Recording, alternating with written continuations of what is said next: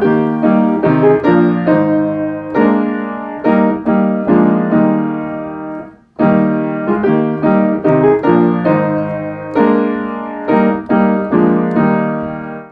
hello and welcome back to the Cincy Reformed Podcast. My name is Zach Wise. I'm here with my co-pastor, Brandon Burks. And today we're going to be entering into a bit of a particular discussion that relates to our previous mini-series on the Reformed versus Baptist views on things. We want to dive a little bit more deeply into Jeremiah 31, because that really becomes the place where the Baptist reading of this particular text is what leads them then into their particular view of the church and their particular view of the sacrament of baptism. And we believe that it is, in fact, a misreading of Jeremiah 31 and a misapplication of it. And so we wanted to spend a little bit of time not just mentioning that in our previous episode on covenant theology, but really entering into the text itself to demonstrate what we believe is a more accurate way of reading from Jeremiah 31. But to begin, let me just read from Jeremiah 31 itself. I'm going to be reading from verse 27 through verse 40. So this is Jeremiah 31, verses 27 through 40, God's holy and inspired word. Behold, days are coming, declares the Lord, when I will sow the house of Israel and the house of Judah with the seed of man and with the seed of beast, as I have watched over them to pluck up, to break down, to overthrow, to destroy, and to bring disaster, so I will watch over them to build and to plant, declares the Lord. In those days they will not say again, the fathers have eaten sour grapes, and the children's teeth are set on edge. But everyone will die for his own iniquity. Each man who eats the sour grapes, his teeth will be set on edge. Behold, days are coming, declares the Lord, when I will make a new covenant with the house of Israel and with the house of Judah, not like the covenant which I made with their fathers in the day I took them by the hand to bring them out of the land of Egypt, my covenant which they broke, although I was a husband to them, declares the Lord. But this is the covenant which I will make with the house of Israel after those days, declares the Lord. I will put my law within them, and on their heart I will write it, and I will be their God, and they shall be my people. They will not teach again, each man his neighbor, and each man his brother, saying, Know the Lord. For they will all know me, from the least of them to the greatest of them, declares the Lord. For I will forgive their iniquity, and their sin I will remember no more.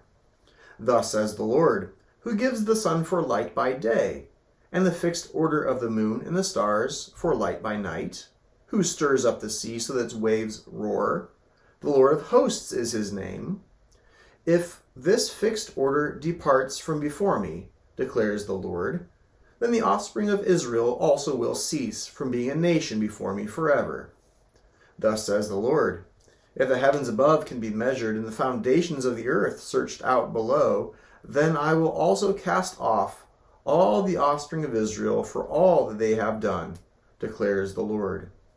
Behold, days are coming, declares the Lord, when the city will be rebuilt for the Lord from the tower of Hananel to the corner gate. The measuring line will go out farther straight ahead to the hill Gareb.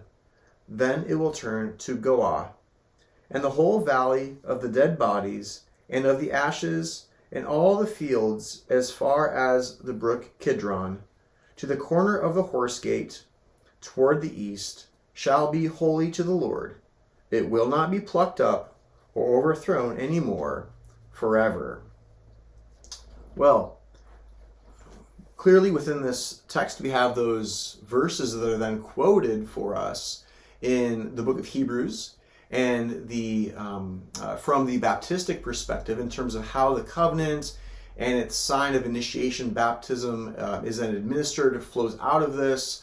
But before we get too far down that road, I'd like to ask Brandon, would you please kind of give us some context to this text, and maybe also I think it might be helpful to hear some your personal context for you, having been a Baptist pastor.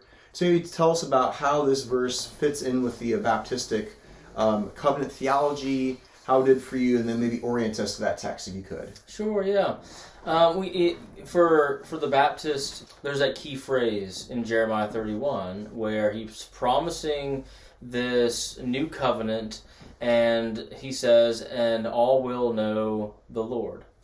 And so the Baptists would recognize that in the Old Covenant, which they would see as largely the Old Testament, in the Old Covenant, it was a bit of a mix, where not all Israel was Israel, as Paul says. And so you had wheat and tares kind of dwelling within the covenant community. Some people were saved, some people were not saved. But what Baptists would say is, but now we're being clued in that when the new one comes, this kind of mixing is going to go away. And so when the new one comes in Christ, all will know the Lord. And so if we're thinking about the sacraments, the sacrament of initiation, it weighs heavily. So, for example, in the Old Covenant, because it was mixed, they would say, well, it makes sense. You circumcise your son on the 8th day, you bring him up. Maybe he's a believer, maybe he turns out to be an Esau. But in the New, they would say, it's believers only. And so only believers get the sign of the covenant, which is baptism. And so who do you baptize? You baptize those who have made a mature public profession of faith, who are born again, who are new creations in Christ, who've had this experience. And so that's very much how this verse influences baptism. And for me, for the longest time, this verse was really the last pillar kind of holding me up in the Baptist world. And as I began to dig into this text, into Jeremiah 31, my Jeremiah 31 pillar, kind of upholding a Baptist understanding of baptism, just shattered. It just fell. It was no longer there. And then there was really no other obstacle then keeping me from the Reformed faith, because the way in which I was beginning to understand what Jeremiah was getting at when he's speaking about this new covenant that's going to come. So that's kind of more of an autobiographical kind of progression for me. This verse was very significant, keeping me in the Baptistic realm until I studied it more and then came out in a more Reformed perspective here. I think that within this, it's been clear as I've spoken with others that your experience has been very similar. It was for me a long time ago. I was never a Baptist pastor, but that was the last thing for me as I moved from being a Baptist to embracing infant baptism. But now having some of that context in place, how about you start orienting us now to the context of the particular text we have before us, Jeremiah 31. Mm-hmm. What's kind of going on in this text? What's going on in the background here? Mm-hmm. Yeah, so Jeremiah, as we think about him as a prophet, he had that very difficult task to go to God's wayward people, call them back to covenant faith, to covenant obedience, remembering God rescued them out of Egypt. And now, we see, throughout the history of Israel, constant disobedience. We see them going after idols, worshiping false gods, doing things that God told them not to do, and then not doing those things that God told them to do. So instead of worshiping the one true and living God, the God of Abraham, Isaac, and Jacob, Israel was very often led astray to worship man-made gods, demons.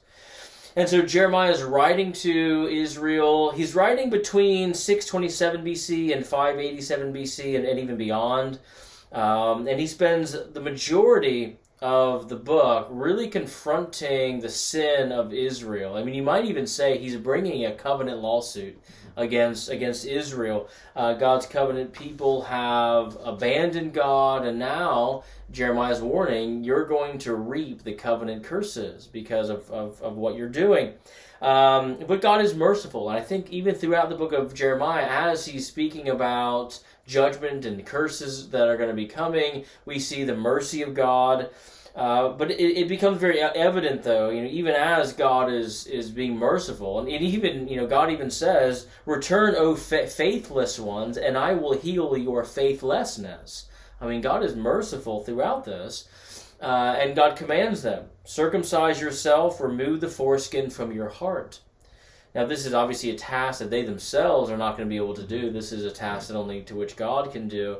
But as, God is showing His mercy, He's calling them back to repentance. We see throughout the book, Israel is not going to return to God, is not going to repent, and it becomes very unclear. They are unable to circumcise their hearts. So we see Nebuchadnezzar, king of Babylon. He comes, he wages war on Judah, scatters them into exile.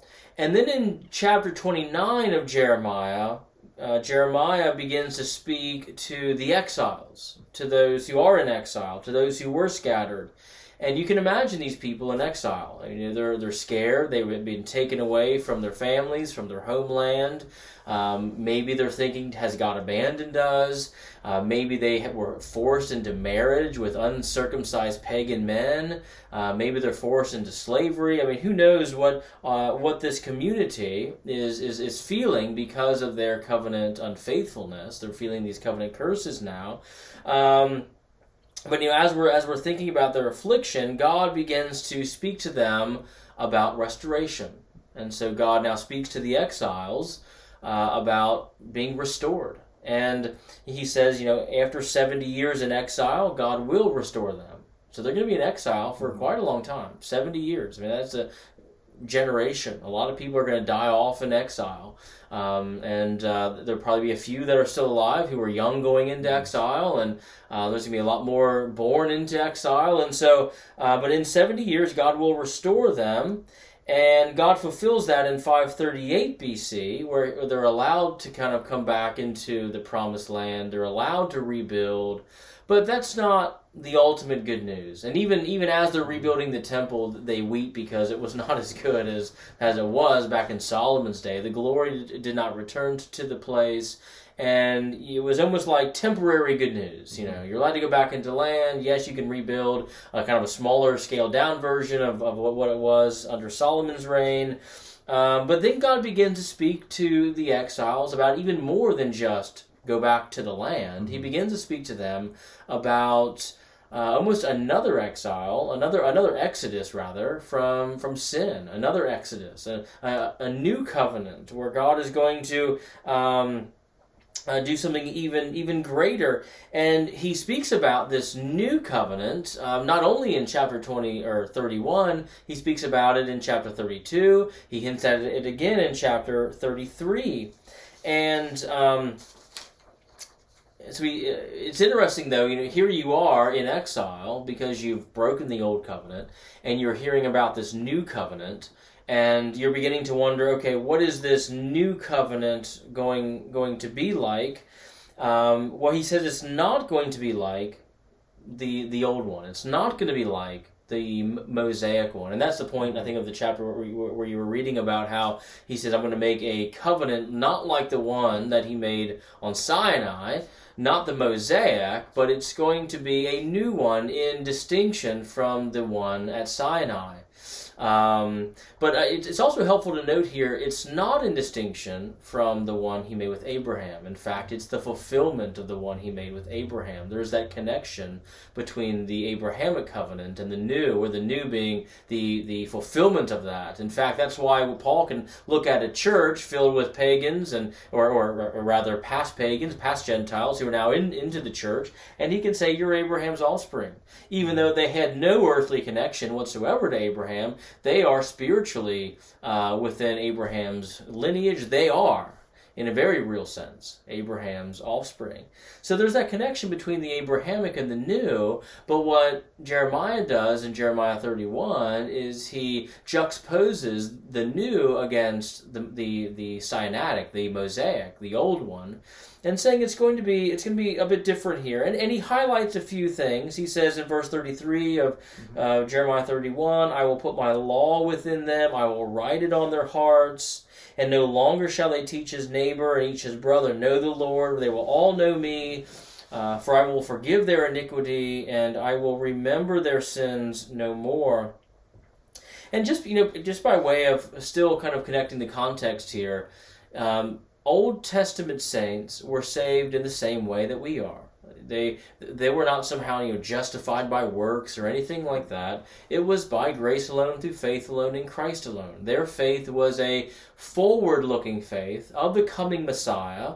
Now we look to what the Messiah did and is doing and will do in the future, but it's their faith was in Christ, and they were born again by the Holy Spirit, and so they experienced a lot of these things. But as David Murray points out, in the Old Testament, the Holy Spirit you could liken to a water dropper, kind of just dripping water. Where in the New Testament, things are being poured out with power and in abundance, and the Holy Spirit's kind of like this fire hydrant, shooting out water, and so there's going to be this increase. There's going to be this spread where now the Gentiles are going to be included, and there's going to be an internalization, and so he's promising this kind of grander, bigger picture. But we should also remember that the same Holy Spirit was operative in the Old Testament as it was, or as it is in the New. So just a few things, I think, to kind of calibrate what's going on here in Jeremiah. Absolutely. How do we start thinking a bit about some of the ways that we need to read prophetic literature? Because I think that one of the problems that we would see is that people want to take a prophetic book and read it in a way that's not faithful to the genre. Sure, yeah. So maybe you could start talking about how the genre of the prophecy, and you mentioned how it's indicting Israel, and it's speaking about their exile. Then there's this ray of hope that's coming, and then part of this great hope is a second exodus from captivity. There's the first exodus from the Egyptian captivity a long time ago. There's going to be a greater exodus from this Babylonian captivity that's going to be coming in the future with a new covenant, not the old covenant. But how do we read this kind of prophetic literature? Help us introduce us to the genre here and how that might guide us. Yeah, there's a helpful illustration. I'm not sure who I heard this from, but they said when you're reading prophecy, it's almost like looking at a mountain from really far away. And you're really far away, you're looking at this mountain, and it looks like it just kind of goes up like a mountain. But then as you get close to it, you see there's like different pitches to it. Where maybe there's a shorter pitch, and then there's a bigger pitch, and maybe there's like 3 or 4 pitches, and you didn't get all of those details when you were kind of way back there. But as you approach, you see the various levels. The way in which the Old Testament, in terms of the Old Testament prophecy, rather, is it gives us almost like a panoramic kind of view, this big picture view, but it's in different stages. The things can happen in different orders, or there could be multiple levels of fulfillment even. Whereas, the hope for these exiles in captivity, they're hoping for that restoration that God promised, where they're going to go back to the land, but that's not ultimate. They're also hoping for this new covenant to come, and indeed it did come with Christ, but even that's not finalized. We're still waiting, right, for the second coming of Christ. And so I think that we have to be attuned to, there's going to be some already not yet stuff happening. There's going to be various pitches, and there's going to be, it's not like a completed whole. It's not like a 1-for-1. Well, now this completed whole is going to come, in package. Everything's here right now. Where there's going to be some development and things that happen first and second and so forth. And so maybe to make sure that we're clear on this then. So you're saying that the Old Testament prophets were looking, you mentioned like a panoramic, like a big picture view. So they're viewing things from a long ways away as they speak about the future. But then what you're saying is that as we get closer to the time of fulfillment, we're recognizing there's more nuance there, that there's a complex series of events as we get closer to it. But from further afield to the prophet, it looked like one simple event, one thing was going to happen. So, for example, maybe a good example here might be the 2 comings of Jesus Christ, right? Sure. So, from the prophetic vision, they're looking ahead and they're just seeing Messiah comes and glory comes with Messiah. But then once you get closer to Messiah, you realize, oh, there are two comings here. Right. And this complicates things, right?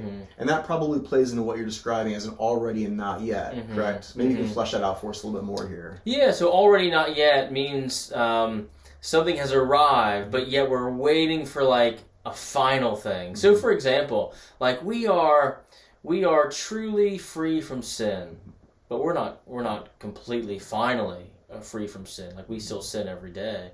We are truly unshackled from the oppressions and wiles of Satan, but yet he's still hurting the church and doing these things. So there's this already not yet tension. I heard years ago one theologian used World War II as an example. So he talked about how, like, on D-Day, when the Allied troops really crushed the enemy's back, that was like the definitive moment where, hey, the Allies are winning, and they're getting the upper hand, the enemy's really defeated. But the war wasn't over at D-Day. There was still a little bit of time before V-Day, victory happened. And so you had this window, right, between D-Day and V-Day, where the Allies fought with a posture of victory because they knew that they were winning, they knew the enemy was on the run, they knew they were going to finally at one day crush the enemy, but that day was delayed a bit. And so to kind of use that analogy to map on to redemptive history, the cross would be like D-Day. That was the day that the enemy was really decisively, the blow happened, and now we fight with a posture of victory. But V-Day would be the second coming of Christ, and so we're still waiting for that second coming of Christ. And so we're in this already not yet tension where things are here but not finalized, if that makes sense. Absolutely. And so then to go back to the idea of the prophetic genre here, if the prophets were speaking about the victory of D-Day and V-Day from hundreds of years in the past, they might speak about that as one episode, as one moment when a victory was accomplished. But then as you get closer to, you realize there's that nuance going on, those different distinctions of events. But yes, they saw it faithfully and clearly, but now at the level of detail that's observed when it actually transpires in real human history. So can you now maybe take that kind of a concept and help us to see them with respect to Jeremiah 31, how this really helps us to make better sense of this text and of this prophetic genre and what's speaking about this great new covenant than what might be articulated from a Baptistic perspective? Yeah, for sure. So as Jeremiah is talking about this coming new covenant, all will know the Lord, and all of these great promises are going to be happening. It's better to see these things as an already not yet, of this in between D-Day and V-Day. And that's the way in which the New Testament, for example, presents Jeremiah 31. You mentioned how the writer of Hebrews quotes Jeremiah 31 in chapter 8, and then again in chapter 10. And in chapter 10, the writer of Hebrews speaks about Jeremiah 31, and again, all will know the Lord, etc., etc. But then he goes right into speaking about somebody who was sanctified by the blood of the covenant and then fell away. And so that's interesting, isn't it? Because from a Baptistic perspective, the new covenant is a believers only covenant. Only believers are covenant members. Only believers are, baptized and brought into God's covenant. And then yet we have somebody who was in the covenant, sanctified by the blood of the covenant even, and then who fell away from it. So that means that the covenant is not a believers only covenant. It's still mixed. Even though we're in the New Testament, to use Herman Bavinck's phrase, there are going to be people in the covenant but not of the covenant. There's going to be people who are covenant members but who are not ultimately saved, who are not ultimately born again, as 1 John 2:19 says. There are going to be some who are amongst us but not really with us. And they're going to fall away to show that they were never with us. And so we're going to have that kind of reality in the new covenant. And so to make this wild distinction between the old and the new, to somehow the old was mixed and the new is pure believers only, that's to read too much into it. Now, when Christ comes back, yes, that is when it will finally be realized. When Christ comes back, all will know the Lord. When Christ comes back, it'll be climactic and finalized and full. But until that, we're still working toward that, right? We're still working toward that goal of all knowing the Lord. I mean, that's what pastors do week in and week out. We're pressed to that goal. We want everyone to know the Lord. We want all the covenant children to grow up knowing the Lord. We're pressing toward that great goal and that great vision. But to somehow think that that happened already is to, what many say, to have an over-realized eschatology. It's when you're taking things about the second coming and you're trying to read them into the here and now and make it a present reality when it's not. And that's not the way the Bible presents it. Again, in Hebrews chapter 10, there's people who are in the covenant but not of it, who finally fall away. For another example, Jeremiah speaks about everything being internalized, right? This internalizing of everything. It's not just going to be like an external law, but everything's going to be written on our hearts, and it's going to be like this perfected state almost. But we know even inside of ourselves, things are not perfect in terms of a perfect internalization of the law or perfect internalization of these great things. When Christ comes back, that will be true. And we're pressing toward that, but that's not arrived yet. And so again, to read all of these things as a present reality is to try to take something that's going to be true of the second coming and try to make it work in the here and the now when it's not meant to work in the here and the now yet. It's something that we're still pressing toward. And even just within the context of Jeremiah 31, there's things within the context that are clearly speaking about the second coming of Christ. And so as Jeremiah is writing about the new covenant, he has in view things that are going to be inaugurated by Christ's death and resurrection, but that will continue and not be fully realized until Christ comes back again. Mm-hmm. So is that helpful? I think so, and I think it's also worth noting that in the following two chapters of Jeremiah, chapters 32 and 33, you have some very clear prophecy there that's linked with chapter 31. Mm-hmm. And it describes this new creation picture. And within this new creation, there's this glory within the land. And there is a king that's seated upon the throne. It's this messianic age of glory that Israel is being promised. And that's part and parcel of what's being spoken of in chapter 31. Mm-hmm. That's all about this glory that Israel is going to inherit in the land with a king on the throne. And they have to say then, well, if we want to take if we want to take the Baptist approach to it, then we have to say, well, where's the glory now in the land? And then where's the king that's on the throne? We say, well, that's not how this works, because yes, there is a king on the throne, but he's in heaven right now. He's not yet come back to glorify the earth. There are two stages in this fulfillment process. There is the inauguration, or the already, which has begun, and then eventually comes the consummation, or the not yet, that is not yet here. And so this idea of this new covenant, this messianic age, it's begun, but we still have a mixed community until it's brought to its ultimate fulfillment with the king enthroned on earth, not just the Holy Land, but all the earth, and bringing glory and prosperity to bear upon it. So if you don't have anything else you want to chime in on that, please do, but maybe start applying this maybe practically, explicitly to baptism in the church, just to make sure all of our viewers and listeners are on the same page here. Yeah. So, that was, for me, as I mentioned, that was kind of like the big pillar holding me back from baptizing children, thinking that the covenant community was a purely believers only. But now that that's gone, now that I see that, wait a second, I was trying to bring in something of the future into the here and now, it's still mixed. And also just to kind of go back to Jeremiah, because in Jeremiah 32, he's also talking about the new covenant. And I think what's interesting in Jeremiah 32 is he's talking about this new covenant that's going to come, and he says, And I will give them one heart and one way, that they may fear me forever, for their own good and for the good of their own children after them. And I will make an everlasting covenant with them. And he goes on and on and on, but he's clearly has in view there the people and their children. That's very Abrahamic. I mean, all the way back in the beginning, it's always been parents and their children, the people of God and their children. And even as he's promising the new covenant is to the people of God and their children. They are the people of God together. And so that's still the case. Like, our children are still part of the covenant.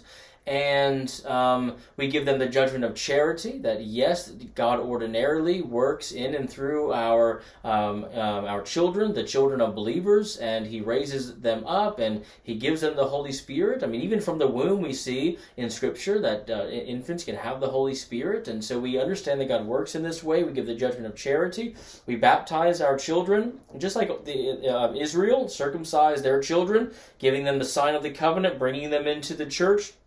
So we baptize our children, give them the sign of the covenant, bring them into the church. Colossians 2, I think, is a very clear way in which Paul links circumcision with baptism. Just as we circumcised infants, newborns, so we baptize children, boys and girls, that are born into the covenant, whose parents are believers as well. And so we give those children the judgment of charity, bringing them into the covenant. And Jeremiah 31 is not speaking against that. Jeremiah 31 is not excluding children or anything like that, but it's just saying, it's pointing out that final goal of when Christ comes, all will know the Lord, even, everybody will. And so, the wheat and the tares will be separate at that point, but not now.